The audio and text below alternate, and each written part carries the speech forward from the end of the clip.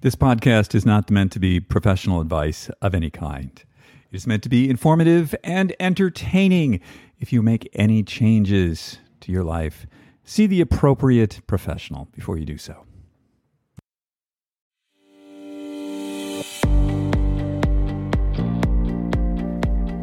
Hello and welcome to Super Age. My name is David Harry Stewart. I'm the founder of Ageist. At Super Age, we help you live better and become the best version of yourself. And who doesn't want a Super Age? Welcome to episode 20 of the Super Age podcast. We're going to be dropping this around January the 26th, 2021. I hope everybody had a great week. Did anybody watch the inauguration? It was pretty amazing. How about the poet, huh? Wow. We wrote a little bit about her in the newsletter last week. So impressive. Oh my gosh. Just loved her. This week on the show, we have Dr. Morgan Levine.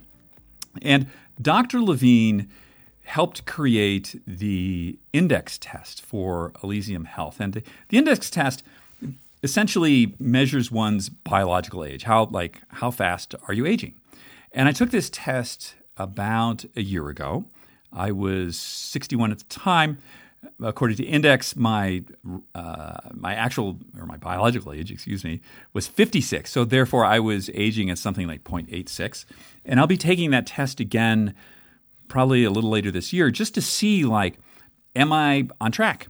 Am I aging the way I think I am? Am I improving? Am I not as well? Because as Dr.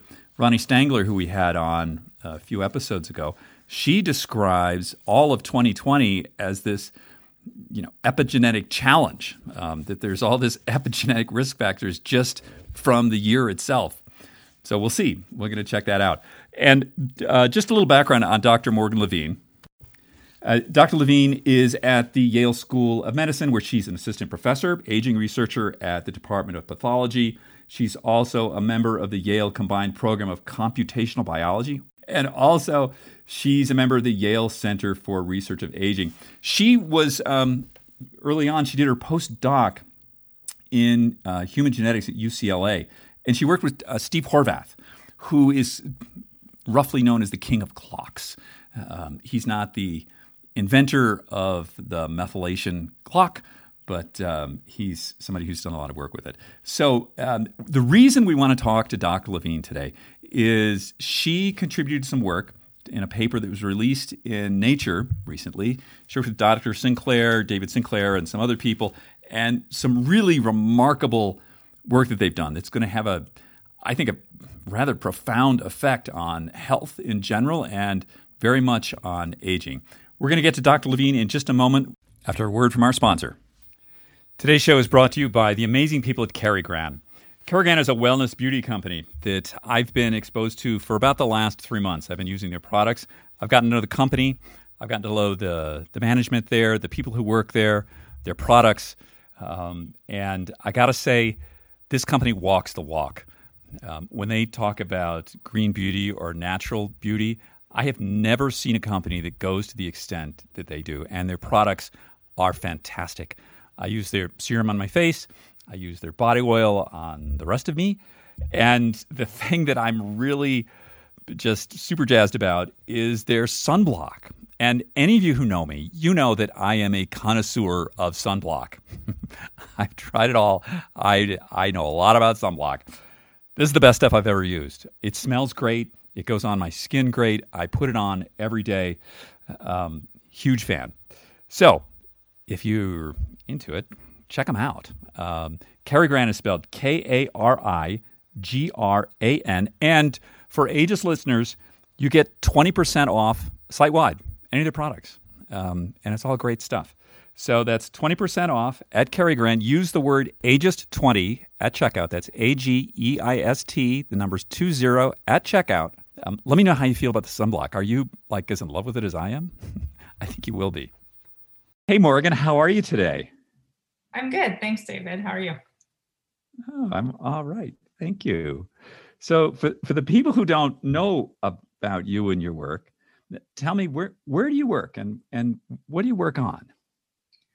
So I'm a researcher and professor at Yale in the School of Medicine. And our focus really in my lab is studying the aging process and really kind of the underlying molecular changes that drive the aging process. So, what is happening on the cellular level that then makes all these changes that we see kind of at the whole person level? Um, and I'm also involved in a company called Elysium Health, where I'm a bioinformatics advisor, where we're actually trying to develop ways that people can actually test kind of how they're aging to really better understand kind of their overall health profile. Is this what people mean by epigenetic aging? Yes. So what we measure is epigenetic aging. So basically what that means is we're measuring these chemical changes that are happening on the DNA. So it's not actually changes to the DNA sequence itself, but just these kind of chemical tags that either get added or removed as we age. And this will really change how the cells function. It'll change the identity of our cells, and it'll change kind of the genes that each cell is expressing. So would you say as we age, our DNA stays constant and then the epigenetic effects are what change? Did I get that right? Yeah, so for the most part, our DNA is fairly stable. I mean, granted, you will have some kind of mutations that can arise in different cells. But in contrast to the changes we see in what we call the epigenome, they're very small. So we can think of the DNA sequence itself as static and stable over the life course, but this epigenetic pattern is really dynamic and it changes very strongly as a function of age. And so what are the things that would affect an epigenome? Your environment, your behavior, things like that? Yeah, so there's a number of different things that can affect it. So it's actually the way that our bodies can take in information from our environment, either the environment within the body or our external environment, and actually adapt to function better in this. But at the same time, you can also have damaging changes to the epigenome. So sometimes our cells don't get it right, or the wrong pattern is copied over. So we think this too is why we see these changes with aging kind of over our life course. But things like smoking, what we eat, our exercise patterns, we think can drastically affect kind of the epigenetic patterns across cells. And so you've been involved with something called a biological age clock. Mm-hmm. And so tell me about that. That's fascinating. How does that work? What's it measuring? Yeah, so the idea is that, most people, when we think of what your age is, you think of your chronological age, which is kind of the number of years since you were born. But actually, what's much more important for your health is what we would consider your biological age. So it's actually on a cellular and molecular level, what age do you most resemble in a population? So we've worked on developing measures using epigenetics or DNA methylation to actually estimate this in a person. You can do it in multiple tissues. And this actually ends up being a much better predictor of health and wellness than just knowing your chronological age. And how did you get involved in this clock stuff? So I've been interested in aging for a very long time. So my father was much older when I was born. So I think it was something I've always been innately worried about. So yeah, I've just been fascinated. Is there a way you can actually intervene in this process that is such a universal process? Every living thing ages. And then I really got involved as a PhD student in trying to define biological age. At that time, I was using kind of clinical biochemistry measures. But then seeing these epigenetic clocks that were just coming out around that time, I became really excited about this because the cool thing about this is you can measure it in any tissue or cell type, not just one person. And you use the exact same kind of equation, regardless of whether I'm measuring it in brain or skin. So it does seem to be this kind of universal kind of clock that somehow seems to track aging. And to me, that was just the mystery of that was very fascinating. And Steve Horvath's name comes up sometimes. Yes. Was that where you were doing your PhD work?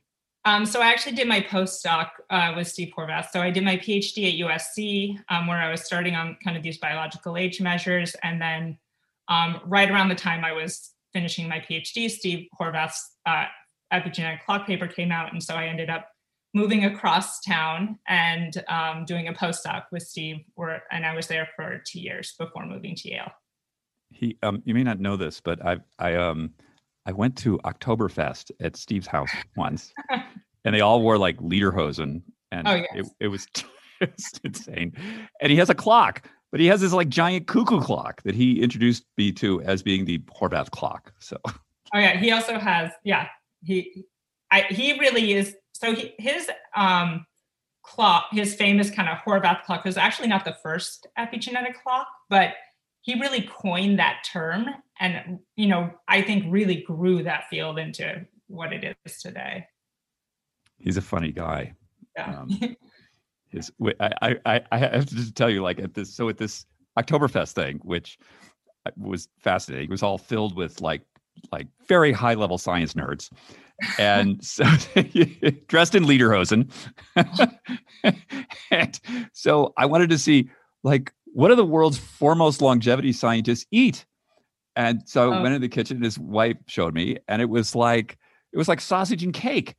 And I said, really? And they're like, yeah, we're all going to die anyway. Eat cake.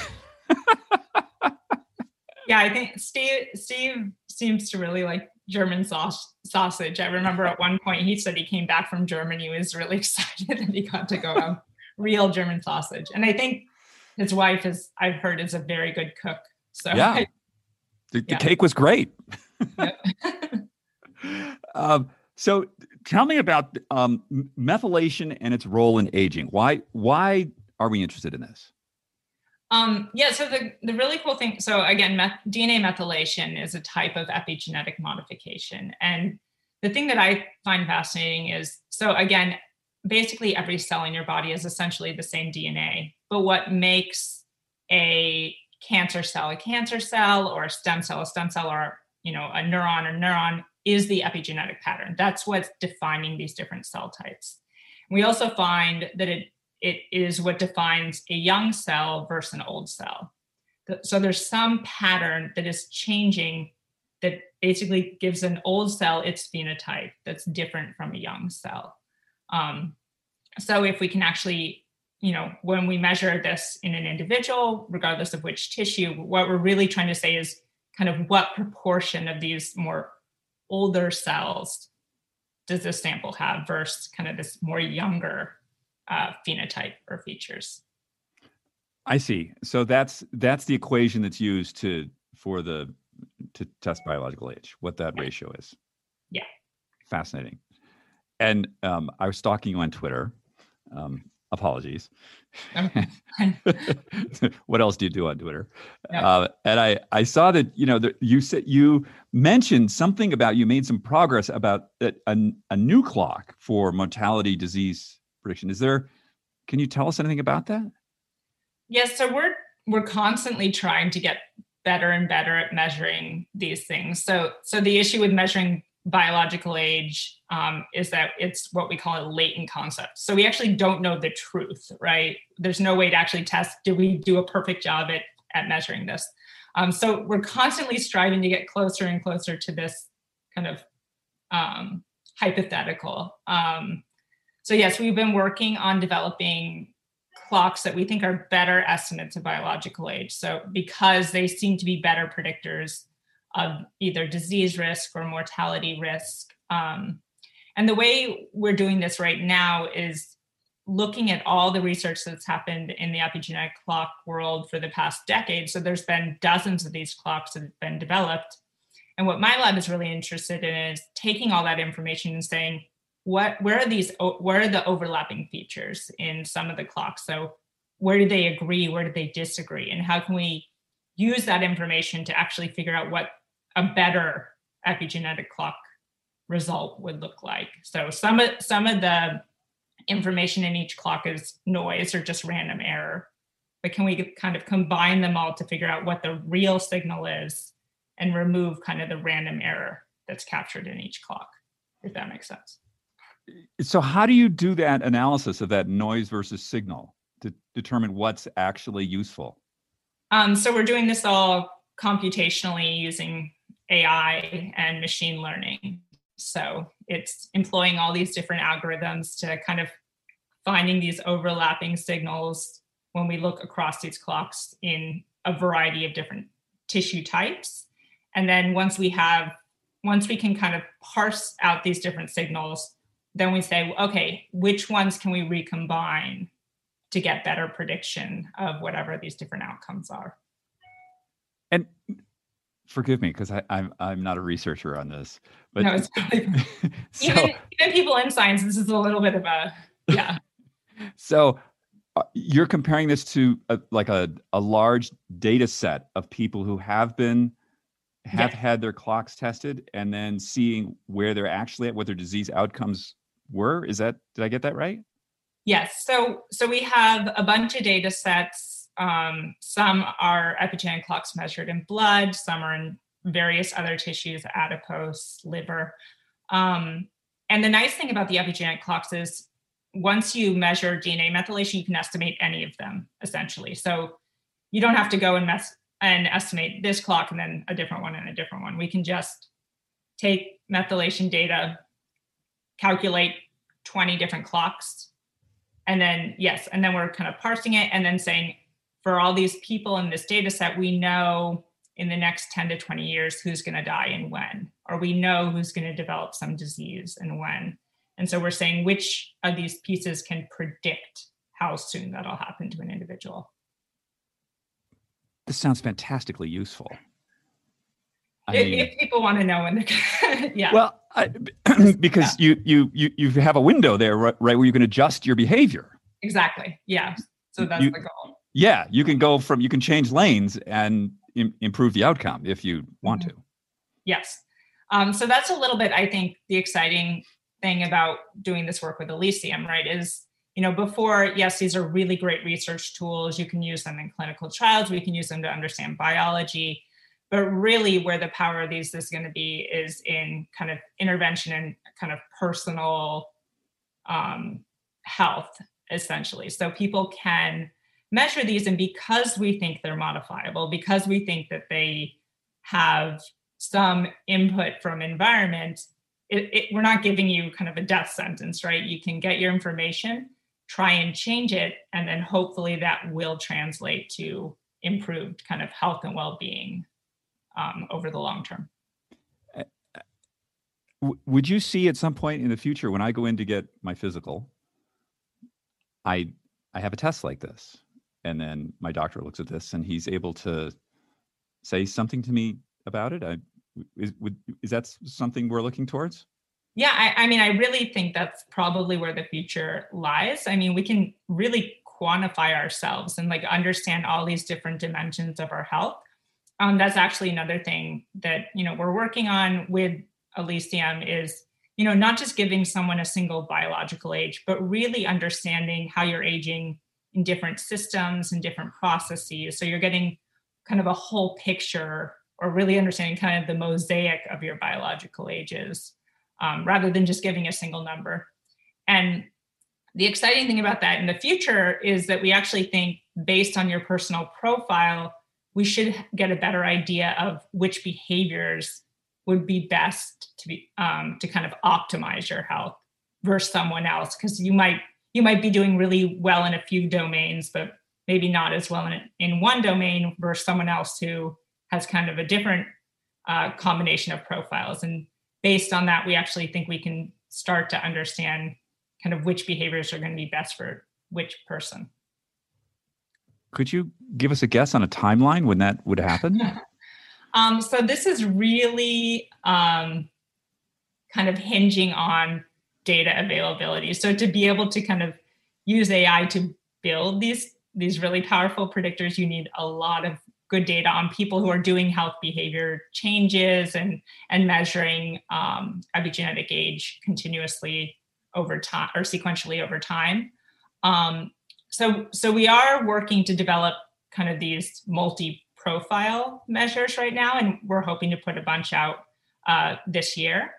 But in terms of the prediction, that's probably going to come as people are, taking the test, and if they opt into research and recording what they're doing in their everyday life. So much like something like Spotify would say, oh, people who listen to the same music as you probably will like this song as well.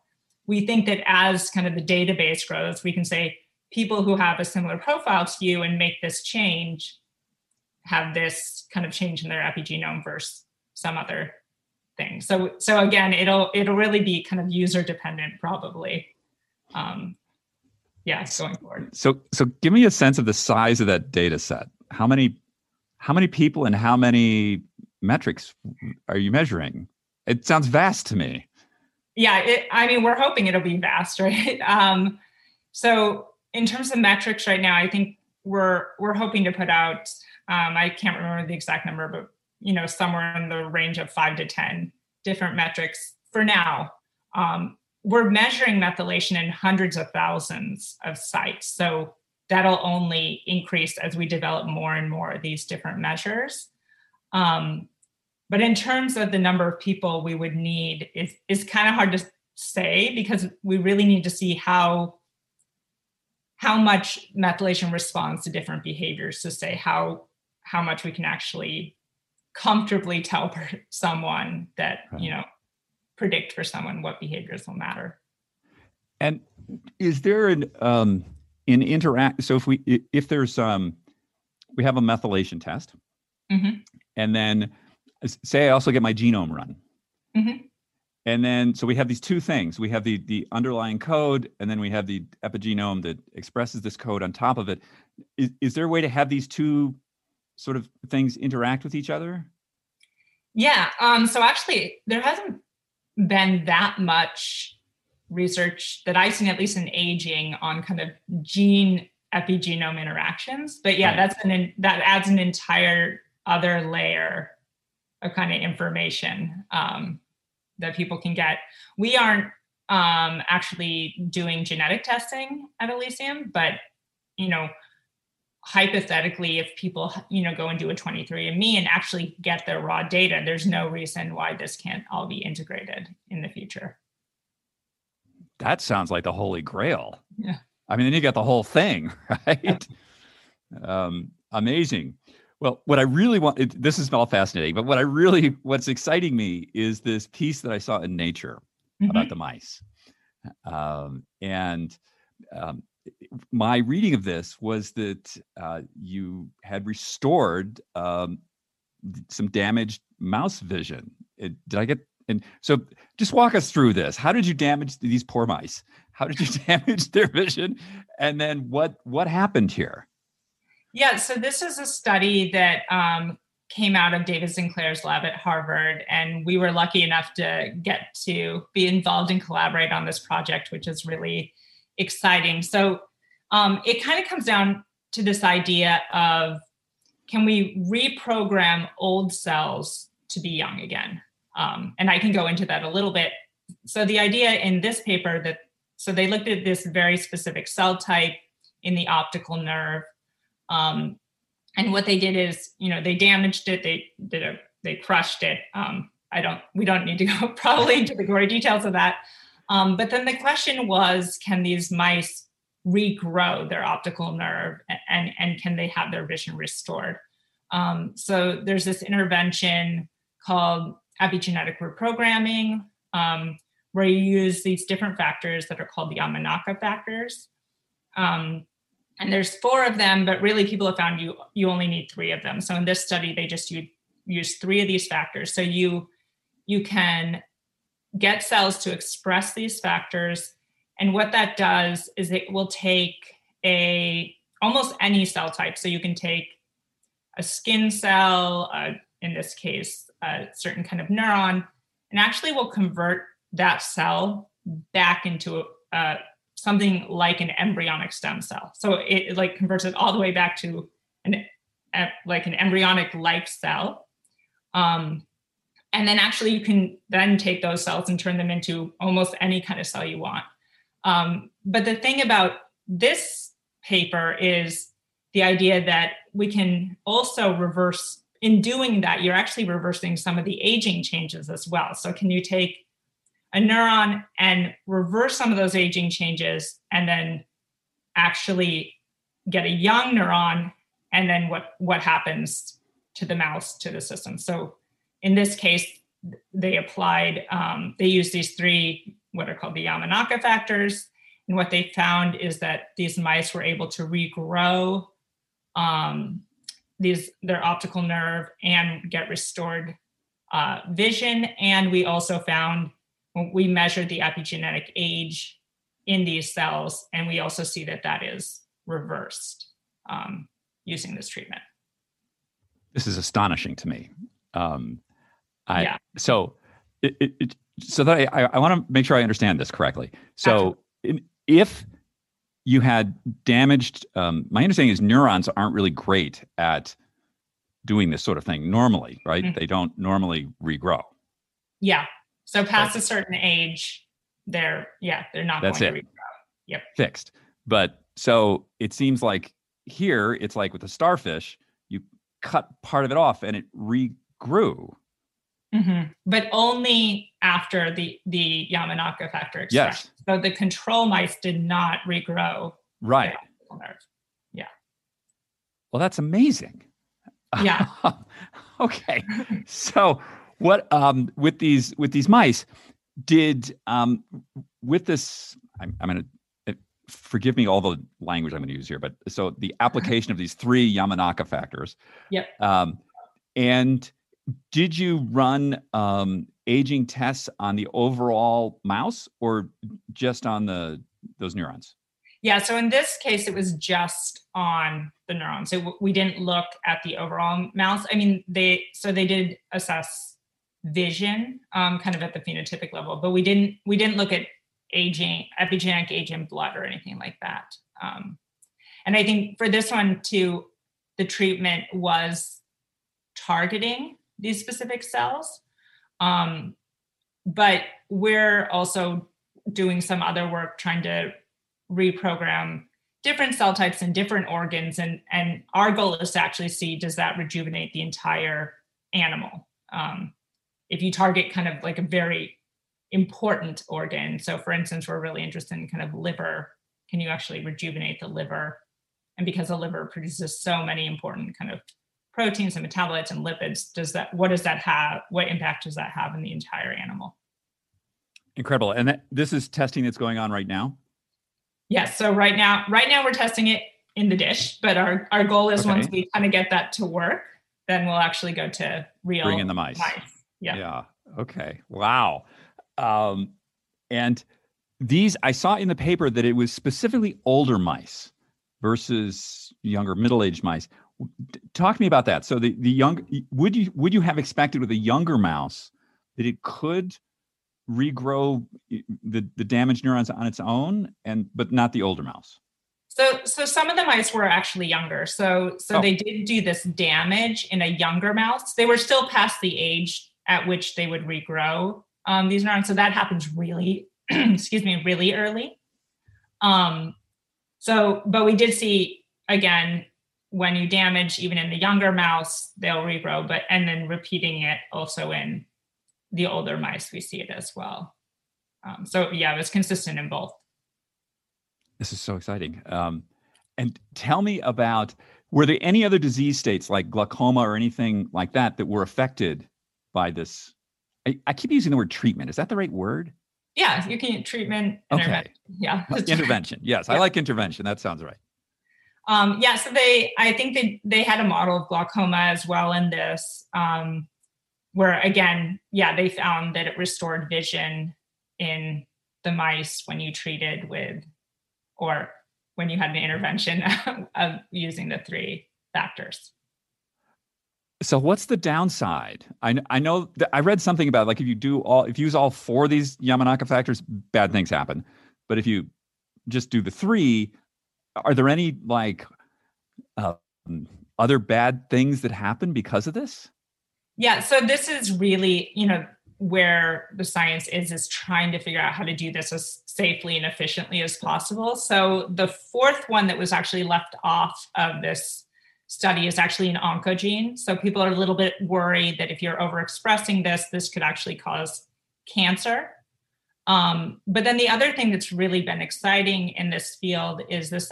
So the other issue is, let's say in the case of the liver, if I took it, applied these, but I apply it for too long, you don't want to turn all your liver cells back to stem cells and then you don't have a liver.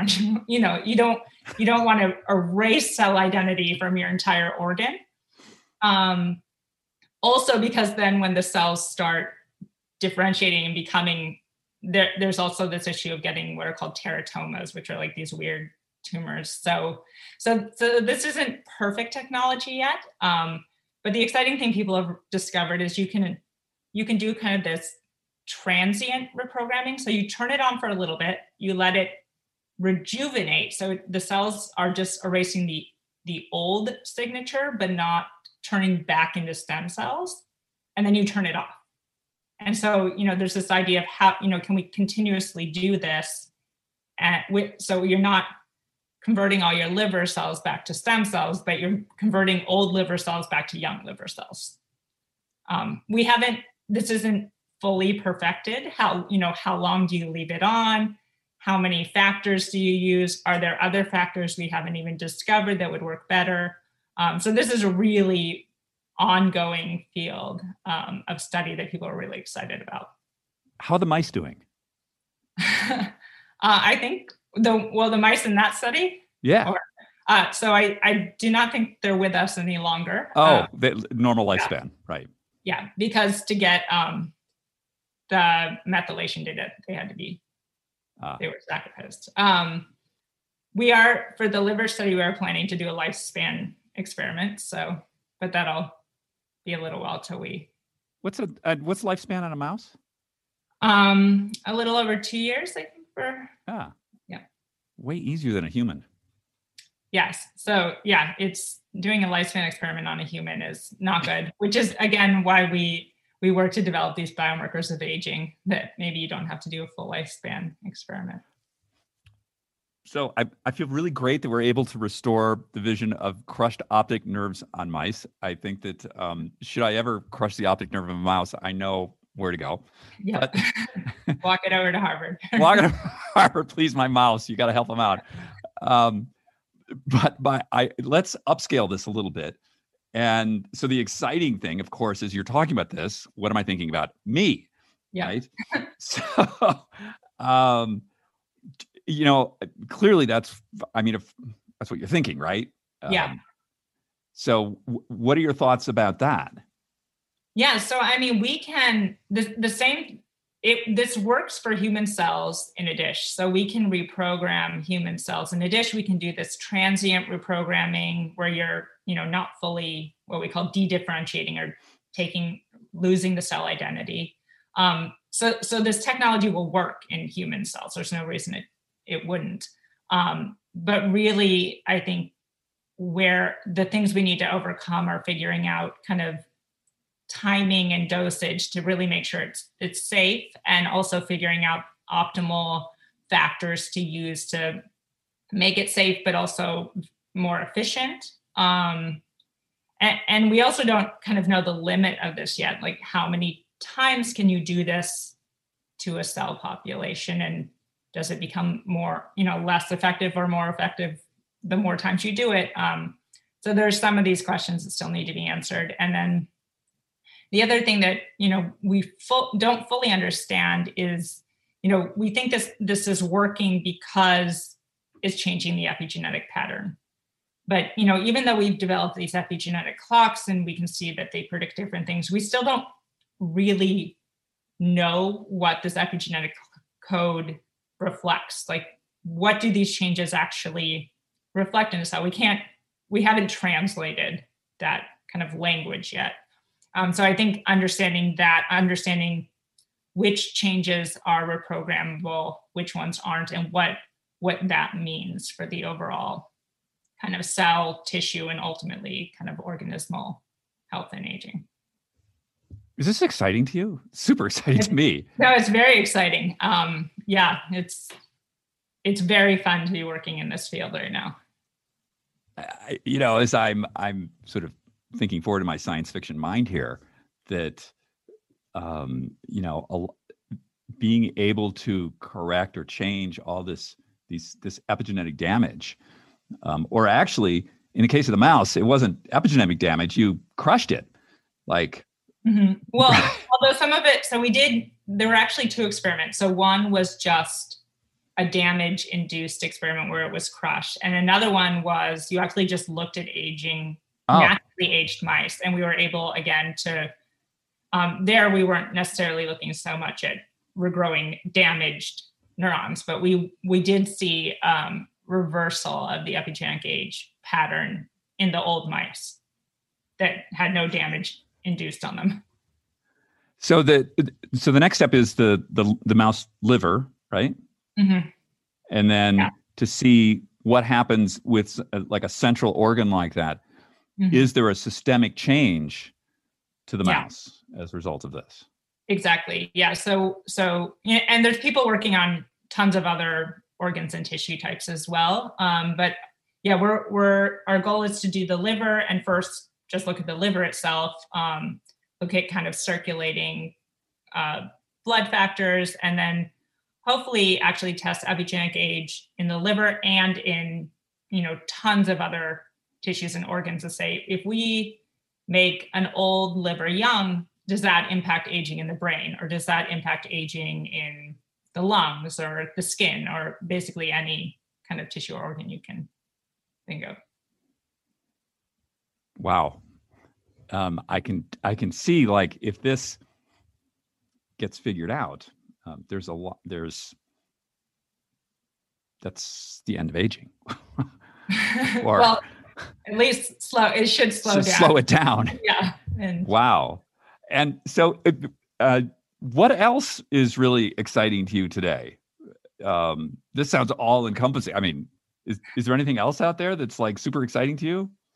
There's a lot of super exciting things in both just science in general and aging. I'm really excited about all the single cell technology. So the idea that before we would just measure these things in, a whole sample of cells together, but now what you can actually do is measure whether it's epigenetics or gene expression in individual cells and really understand kind of the heterogeneity or the variability within a cell population, and which are the cells that seem to be driving different kind of traits, and really understanding this at a much more granular level.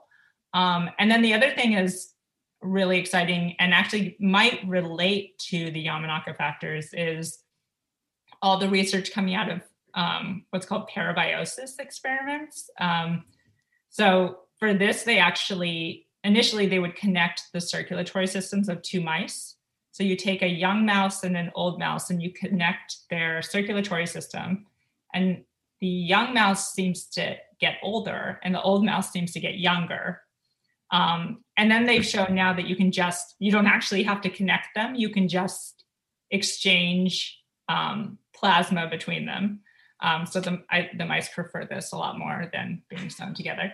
But then even beyond that, now they're trying to discover what is it in old versus young kind of plasma that's circulating that is doing this. And a lot of this can come back to the same things that the Yamanaka factors are doing. There might be something in old blood that kind of pushes cells to be older and something in young blood that pushes cells to be younger.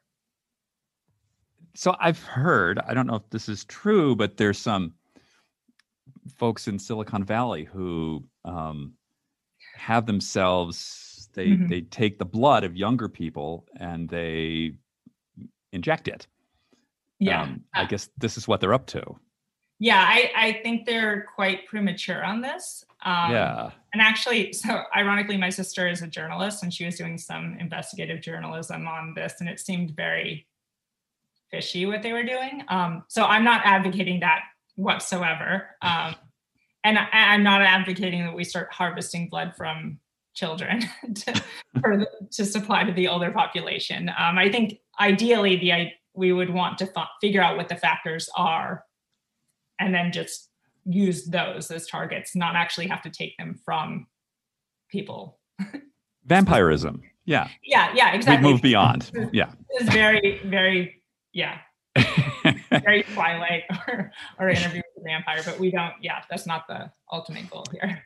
I just want to circle back to the work with Elysium and Yes. the index test and the improvements that are happening there.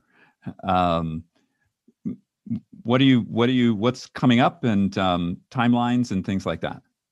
Yeah, so as I mentioned, our goal this year is to put out a bunch of other measures that really give people, so far we put out just the index biological age measure, but we really want to expand that to give people a lot more information on themselves. And the good thing about that is because they're all measured on the same platform, we can actually go back to people who have already taken the test and give them kind of the historical information on all these measures. So even if you took the test last summer, we can say your sample last summer, you would have scored this on all these various tests. So in that regard, people shouldn't necessarily just wait till we come out with these measures because you'll still get them for any test you take. And I think too, just as more people are taking this and if people opt into research, again, this really expands our ability to understand kind of health behaviors and how these map on to changes in these different epigenetic clocks and aging measures, and just kind of understanding what the characteristics of a single individual and what that means for their health and what they should be doing. So I took the test about a year ago. Mm-hmm. I'm 62. I'm biologically 56. I guess that's good. It's better than 70. Yep. But so there'll be new metrics coming out on that. And then if I take the test again, we'll be able to see the progression or decay rates of these various different indicators. Yes. So again, if people are taking it, even if you already took one and you're going to take it again, we'll still give you all these indicators for every time that you took it. So you'll be able to see the change for all these different indicators. And also we're improving the biological age test, so the initial one. So that one will change a little bit, but we'll also provide you with the improved version from your past tests as well. That's fascinating. Much. It's not going to make you biologically 70 all of a sudden. Well, I don't know. It's been an epigenetically very damaging year. What can I say? A lot of stress out there. Yes, that's true. But I think that's super interesting. So if I get like a panel of however many factors, I don't know. I'm just going to make a number up, 6. Yep. So I would see the rate of change in each one of these. Exactly. So seems pretty actionable to me. Yeah. So that's really what we're hoping. And we're hoping that we can really, for every person, tell them, these are your problem areas. These are where you're doing really well. And then people can really try and focus in on, how do I address these areas first, the ones I'm doing pretty well on, that maybe I should stick to what I'm doing for those. Amazing. What are you doing the rest of the day? So I'm in the middle of writing a book that's actually due in 1 month. So I'm cranking and trying to get the last chapter done. What's your book? Ironically, it's on biological age. Okay. And how to measure it and what you can use that for in terms of application and health behaviors. And Oh, brilliant. That's great. Congratulations. Thank you. So. Well, I know you're a very busy person, so I thank you so much for your time today. I just love the work you're doing. Thank you. I think it's tremendous. Yes, it keeps me busy and it's very fun. So I'm definitely enjoying it. Wonderful. Morgan, thank you for joining us today, and have a wonderful rest of the day. And I can't wait to see the book. Thank you, David. Talk to you soon. Okay, take care. Bye-bye. It's really wonderful to have people of the caliber of Morgan Levine on the show. I'm super appreciative, and I want to welcome all of the new guests. The podcast has really been growing, and I'm so appreciative to have all of you with us here on this journey. It's really great. And at any time, if you want to contact me directly, you can just email me, david@superage.com. If you have any questions, any questions about something that Dr. Levine said today, any comments on the show, guests that you would like to suggest, whatever you like, Send me an email. Guarantee it'll get responded to. And if you haven't already, you might want to sign up for the Aegis newsletter, which is fantastic. And the way you do that is just go to the front of the Aegis website, and you can put in your name and email, and you'll get that every Thursday. And on the Aegis website, there's a Find button up in the top, and you might just want to type in the word brain. I've written considerable over the last year about brain health. There's a lot of fantastic information there that may be of interest to you. And you can also read about our profiles, our health, fitness, culture, and travel sections. If you can, please rate and review this podcast wherever you're listening to it. It's really helpful to us. And maybe tell a friend. Let them know that you're enjoying this. Everybody, have a wonderful week, and we'll see you next week. Take care. Bye now.